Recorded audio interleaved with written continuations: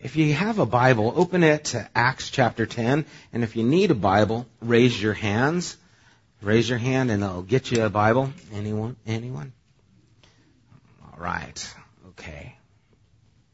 Acts chapter 10. Starting at verse 1, it says, "At Caesarea, there was a man named Cornelius, a centurion in what was known as the Italian regiment." I like him already. "He and all his family were devout and God-fearing. He gave generously to those in need and prayed to God regularly. One day, at about 3 p.m, he had a vision. He distinctly saw an angel of God who came to him and said, 'Cornelius.' Cornelius stared at him in fear. 'What is it, Lord?' he asked. The angel answered, 'Your prayers and gifts to the poor have come up as a memorial offering before God. Now send men to Joppa to bring back a man named Simon, who is called Peter.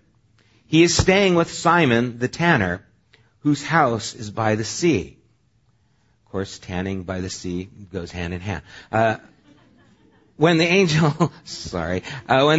who spoke to him had gone, Cornelius called 2 of his servants, a devout soldier who was one of his attendants. He told them everything that had happened and sent them to Joppa.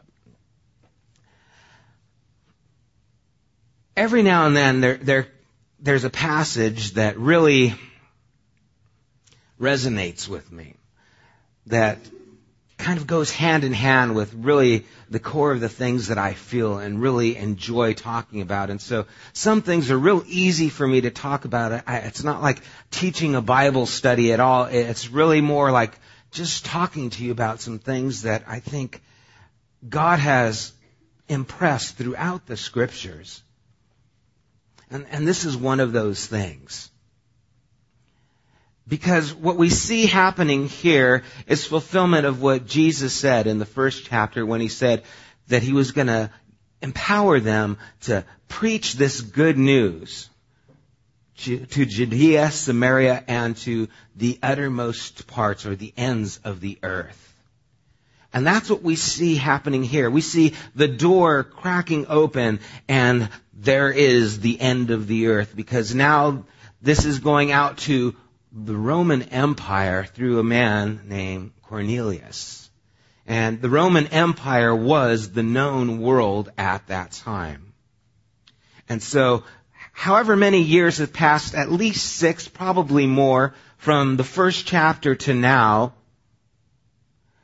as we saw that through the stoning of Stephen and the persecution of Saul, that God started pushing the church to those other regions, to Judea and Samaria, and moving people out, and now he's moving further still.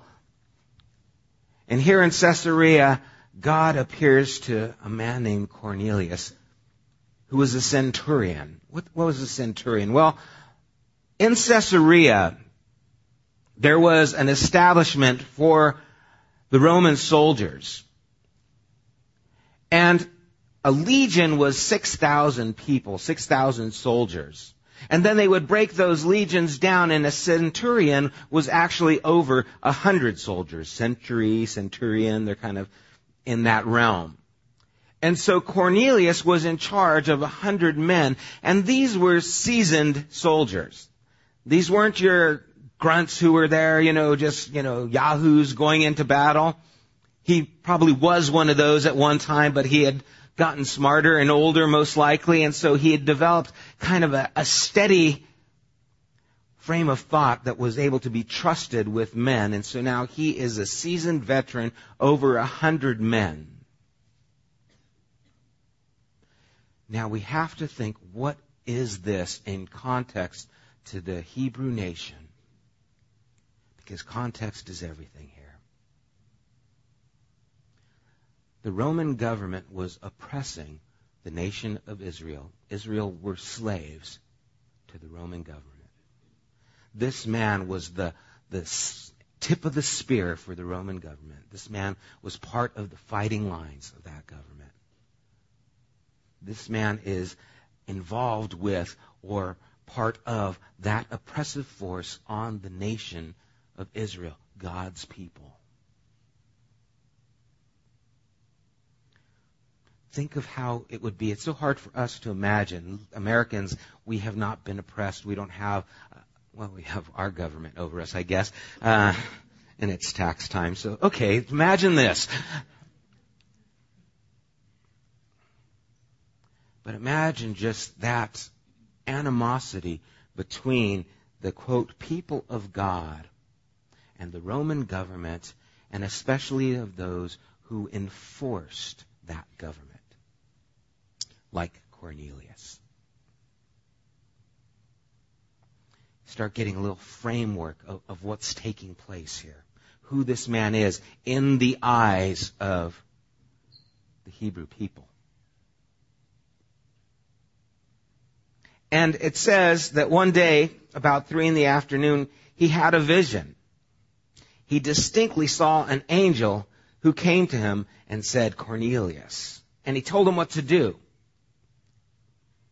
And so now we have an angel of God coming to this man who is part of the oppressive force of this heathen nation, and reveals himself and shows him a vision.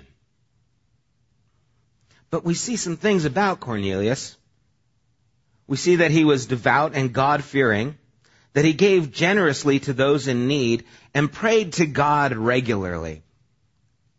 Now, he wasn't a proselyte. He wasn't someone who had converted to Judaism or the Hebraic ways. But being involved in Caesarea, where there was a large populace of Hebrew people, he was no doubt accustomed with their ways. And he was monotheistic, unlike the Roman government that had multitudes of gods, gods for everything. He believed a little more focused and had a little more insight to there is one God. And he would pray to this God to the extent that he knew who this God was. We don't know. But he feared him. In other words, he had respect for this God. And he was generous to those who were in need. In fact, it says in verse 4, it says, the angel answered, your prayers and gifts to the poor have come up as a memorial offering before God. That is such a cool verse. Your prayers, the things that you have uttered from your soul, have reached heaven. But not just the things that you have said, but your gifts and helping the poor have reached the eyes of God. God sees what you have done. Not only does he hear what you have said. And so here's a person who is seeking, who is reaching out for God, who is wanting to know. But he is not a Hebrew. In Romans, there it is. In Romans chapter 2, any time now? Romans 2. Okay. Did it get plugged in? It's got to have that little thing plugged in. On the side? Okay. It's there? Anyway. Romans chapter 2, verse 14. Had it written up there, but I'll have to turn to it. Oh, never mind. Okay. Indeed, when Gentiles who do not have the law do by nature things required by the law, they are a law for themselves, even though they do not... Okay, they do not. Yeah, okay. Even though.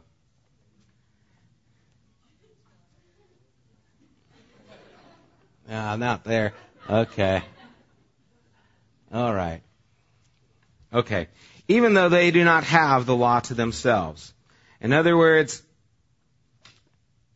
when the Gentiles do the things that are right before God, it shows that God is at work within them, which is what's taking place with Cornelius. God is at work in him, even though he is not a Jew. What is your thoughts about God? Who do you think God is in your relationship to him? How do you see God in his relationship to mankind? Because usually we have this idea that God is out there, and if you do enough, maybe, just maybe, or if you're good enough, then maybe you stand a chance of encountering him. That's kind of how it's been presented to us. If you're good enough, then God will show up. But that's not what we see in Scripture. We see that God is the one who is in pursuit of man. That God is the one who's looking. That God is the one who is searching for us and not the other way around. And what has happened where we think that in order to find God, you have to do certain things, jump through certain hoops, live a certain way, otherwise you can't find God. And we see God is searching for us in order to not only find us, but to change us. Because that change is necessary. Erwin McManus, in his book, The Barbarian Way, says the greatest enemy to the movement of Jesus Christ is Christianity. Powerful statement. What does he mean? Religion, whether it was the Jewish religion or whether we call it Christianity, anything that puts a roadblock in between God and people does not represent the heart of God. And a Roman centurion, part of the strong arm of the Roman government that was oppressing the nation of Israel, God says, there is the man who I need to reveal myself to. This man has a glimpse of who I am. I need to give him a fuller picture. He didn't have to join a church. He didn't have to become proselytized. He knew, he had a sense that God was there. And that was enough for God to speak into his life and to reveal himself a little bit more clearly. You know, it's a hard thing for us to imagine that someone in such a distant place to what and where God is working could be in line with where God is working. Turn with me to Acts chapter 17.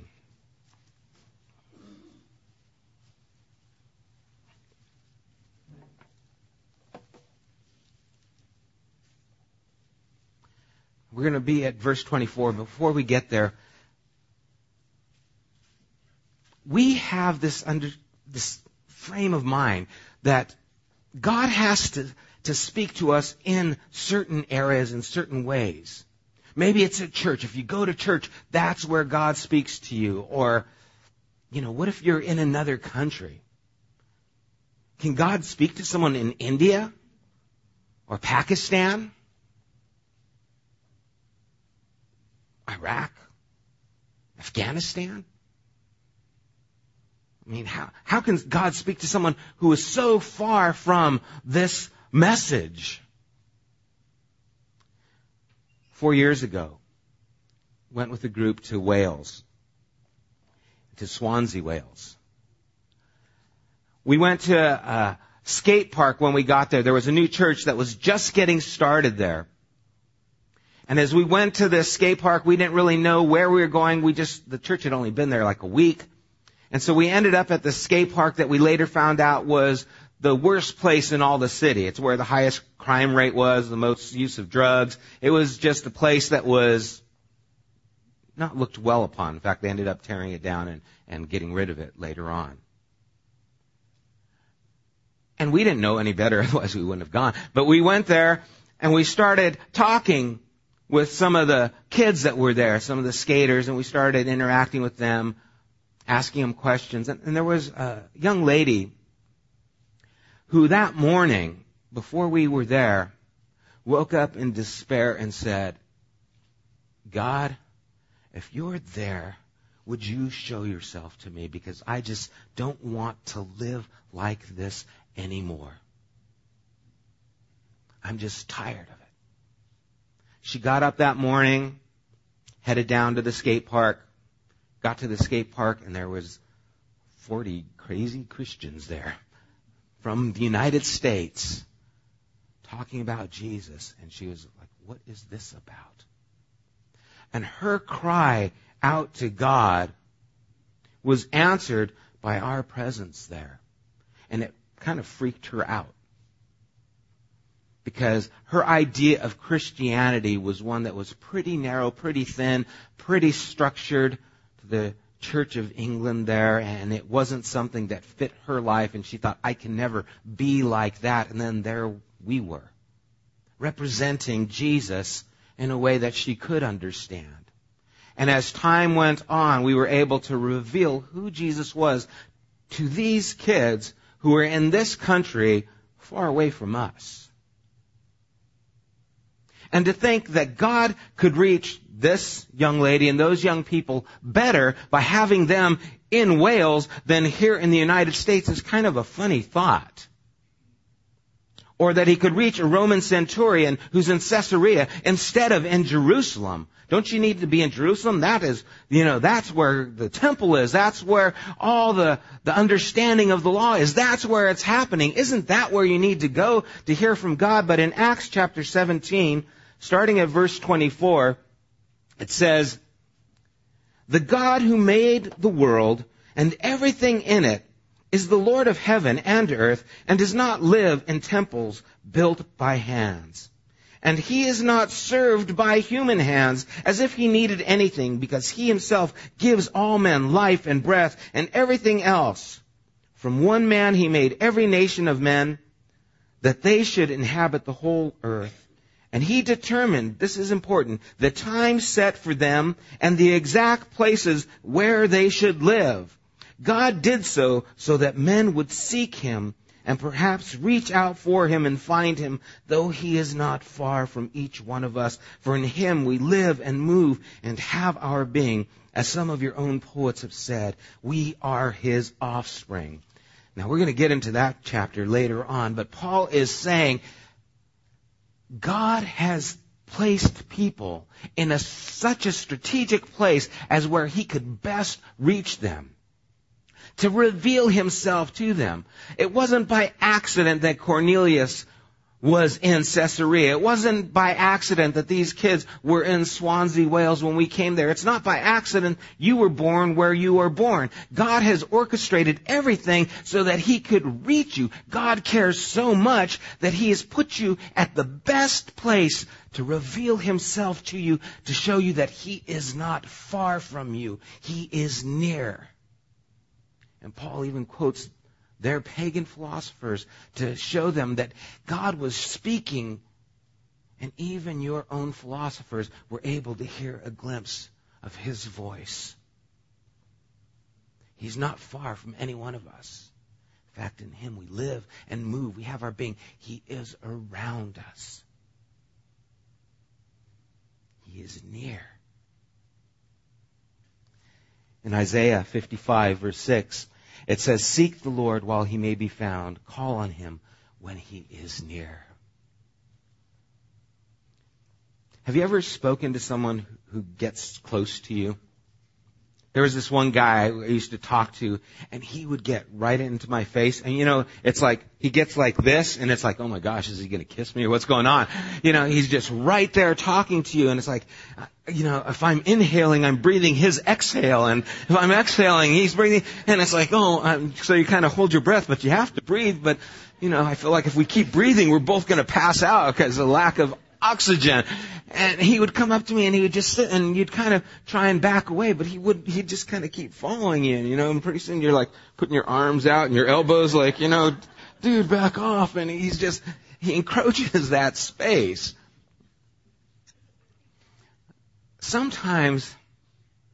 God encroaches our space. And it can be a little uncomfortable.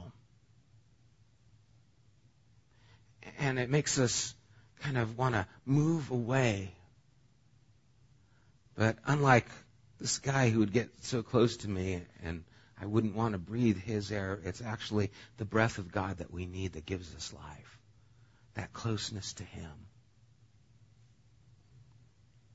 And when He is near, when He is revealing Himself, like He did here to Cornelius, we are to seek Him. Because that is an opportunity. Throughout our lives, we could probably look back and see that there were times when God was near, when God was encroaching our lives and ministering to us and trying to capture our attention. Maybe we didn't hear it, maybe we didn't understand. I remember my mom sharing with me one time. It was a dark time, I know, in her life. It was after the divorce with my stepfather, and just not a good time. And she was driving down, I think it was PCH, and her Mercedes 280 SL that she sold when I turned 16. Funny the things we remember. And I remember she was feeling rather depressed at that point. And as she was driving, she was listening to a jazz station, because that's what she used to be into. She was pretty cool back then. And not that you're not cool now, Mom. But all of a sudden, Amazing Grace started playing over the radio, and she started weeping. And in a real sense, it saved her at that point. She didn't come to faith in Christ at that moment. She didn't pull to the side of the road and say a sinner's prayer. It was just God drawing near to someone who was far and saying, I'm here. You weren't looking for me, but I showed up on KGGO or whatever radio station it was. And I just want to speak through this radio, through this song, through that saxophone, through this place, that I'm near. And she sensed and had the presence of God there with her. And it was years later that she came to a faith. But you see, God is the one reaching. God is the one seeking out. And when He is near, we need to seek back.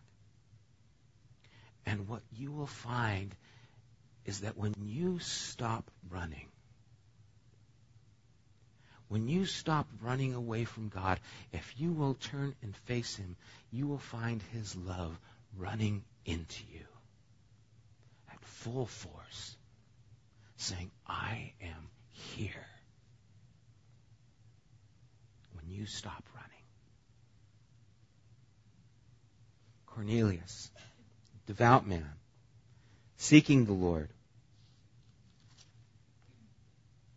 As best he knew how.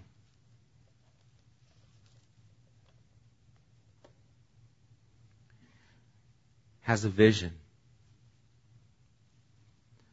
Tells him, you need to go somewhere else. You need to get a closer view of who I am. Jesus said, what does it profit a man if he gains the whole world but he loses his soul? So many times we think our situations are signs whether God is with us or not. And it's funny because in that situation with my mom, in a depressed time, in a dark area, God was able to show up and be there. And you see, what's more important are the eternal things, not the temporary things. What does it profit if you have good moments but you lose your soul? What does it profit if things are going well but things are not right? What does it profit if you gain everything but lose who you really are? And so the moments that come in and oppress our lives, that maybe press in on us, that cause us to react.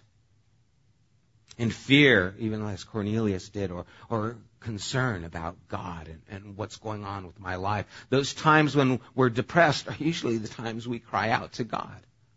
Those are the times when we start talking and we start pouring out our hearts to God in a deep way. A friend of mine, he was a close friend of mine, and his wife had just given birth.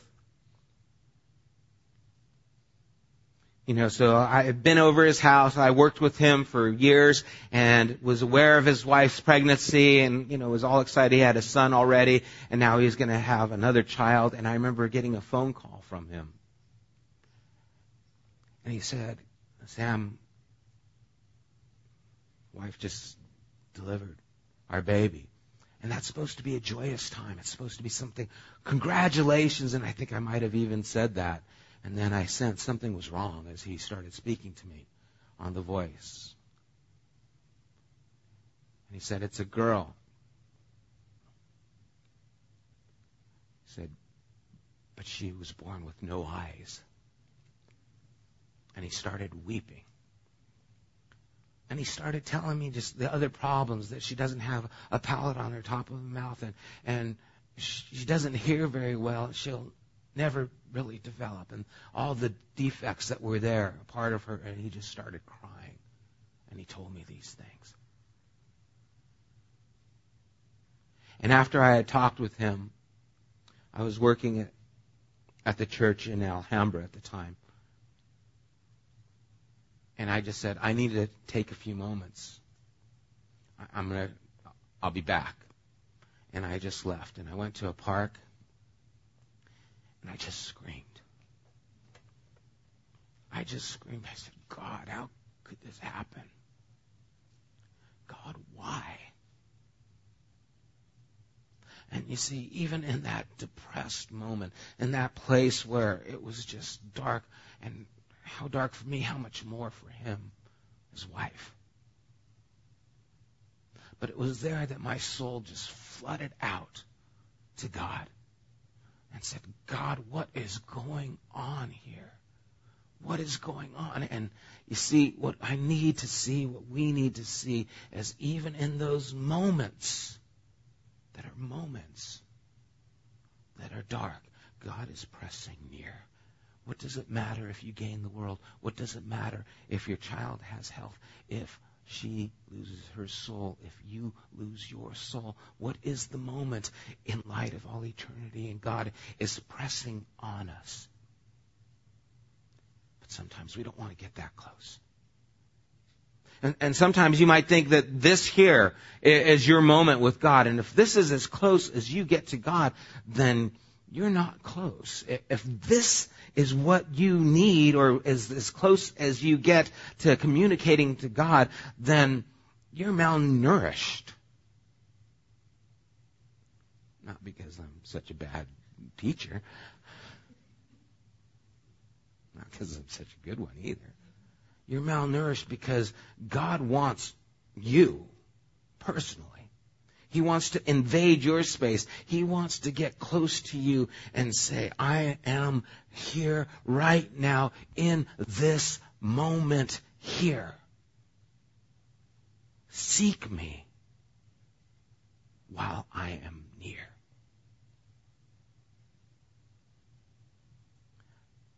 Because then there might not be a time when I'm so near, where you might not be able to find me. You ever lost something? Your phone, your keys. You saw them moments ago. They were right there on the table. My daughter does this to me all the time. Where's my phone? It was right here. It's like, I didn't take your phone. Okay? Why do I want your phone? Well, I know it was right here just a second ago. Where'd it go? And then she starts getting mad at me because she can't find her phone. Well, when it was near, it was easy to find, but now I'm not sure where it's at. Where is it? Where did it go? Well, sometimes God is near. He's there to be found. And maybe even right now, He is pressing in on you, and it's getting a little uncomfortable. And you're wondering, well, what should I do? How should I deal with this? Well, in Luke 11, turn with me there.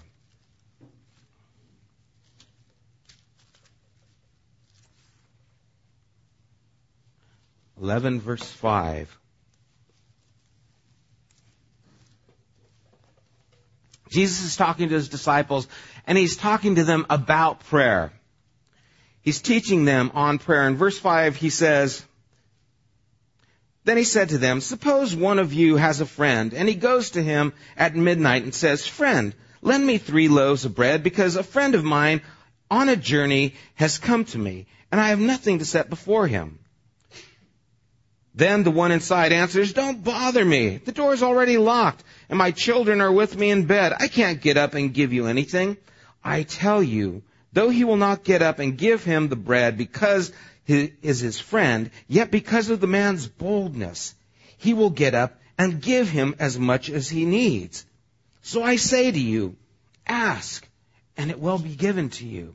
Seek, and you will find. Knock, and the door will be open to you. For everyone who asks receives, he who seeks finds, and to him who knocks, the door will be open." He goes on and he says, "Which of you fathers, if your son asks for a fish, will he give him a snake instead? Or if he asks for an egg, will he give him a scorpion? If you then, though you are evil, know how to give good gifts to your children, how much more will your Father in heaven give the Holy Spirit to those who ask him?" He says, even the Sopranos are good to their family, to keep it in the Italian theme here.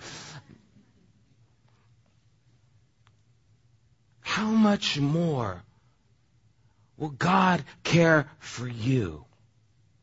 And if you seek, you will find. And if you knock, it will be open. And if you ask, I will hear you. I am near. I am looking for you. I am wanting to take my love and give it to you and to see it reach the ends of the earth. And so I will open the eyes of a man named Cornelius, a Roman centurion, over 100 guards that are part of that oppressive force on the nation Israel. And I will speak to him because he has been seeking me. He has been knocking. He has been asking. And I will reveal myself to him. You want to see God? You've been wanting to know who I am? I am going to show you. I'm going to send you to a man, Peter, and he will reveal to you who I am. My name is Jesus. And I am near. And God opens the door so that this man, Cornelius, can find out who he is. And he opens the door now to take this message of good news to the ends of the earth. Saying, I'm not going to leave this enclosed. It is not excluded to you. We saw that it already went to the Samaritan people through Philip. That's not enough. Yeah, they were half Jews, half breeds, but that's not enough. I need to go further still. I need to reach those who are further still. So I'm going to go now to the Romans. I'm going to go to Cornelius. And this is opening the door to the gospel to the rest of the world.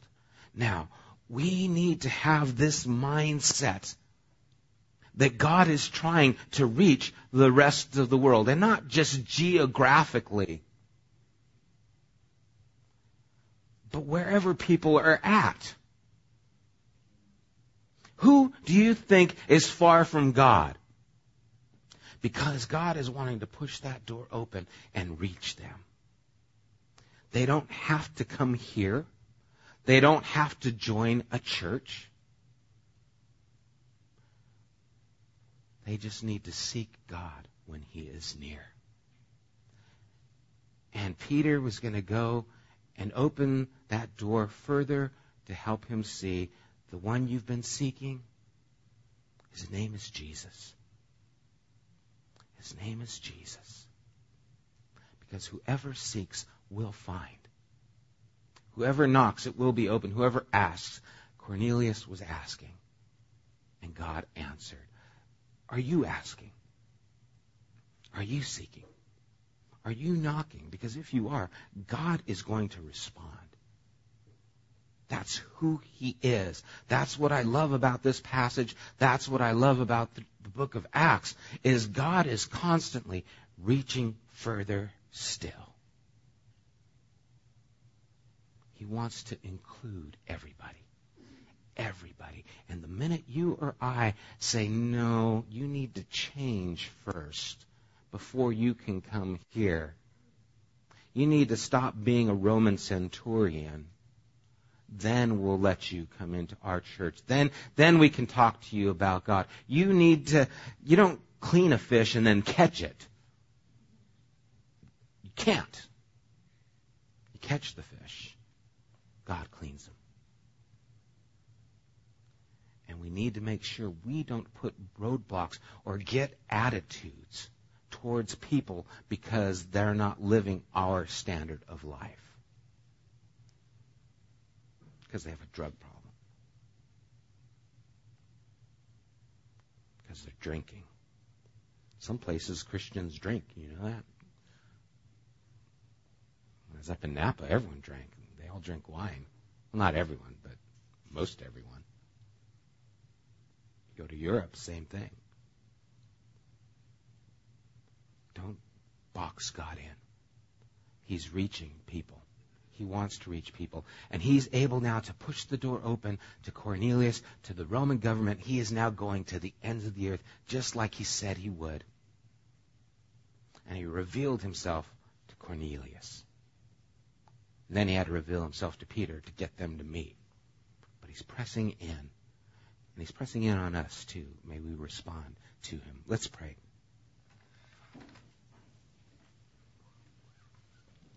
Father, You say in Psalm 84 that You will not withhold any good thing from us. God, I pray that You would help us to see that it is Your desire to reveal Yourself. That we are not seeking You, but You're seeking us. That we are not reaching as far as You are. Lord, may we keep this mind that You have. This attitude that is inclusive and not exclusive. May we see that there are people around us who do not know Jesus, but are seeking You. They're praying. They're even doing good things. And You see and You hear. And You want to press closer still and reveal who You truly are in the person of Jesus. That You are able to deal with the deepest needs they have, with the separation that they sense and know is there between themselves and You. Lord, may we be messengers, even as Peter would come along and reveal totally who You were through the person of Jesus. Lord, may we do that as well. But may we not put up roadblocks in people's minds or hearts. May we not make obstacles for them to find You. May we engage them where they're at, Lord. And as they are seeking, as they are asking, as they are knocking, may we help them to find You, Lord. May we be as Your breath is, to breathe life into them. God, give us boldness. Give us vision, Lord. May we hear You speak to us. May we move where You send us. And may we be inclusive to all who are around us and point them to Jesus. the author and the finisher of our faith, in whose name we pray. Amen.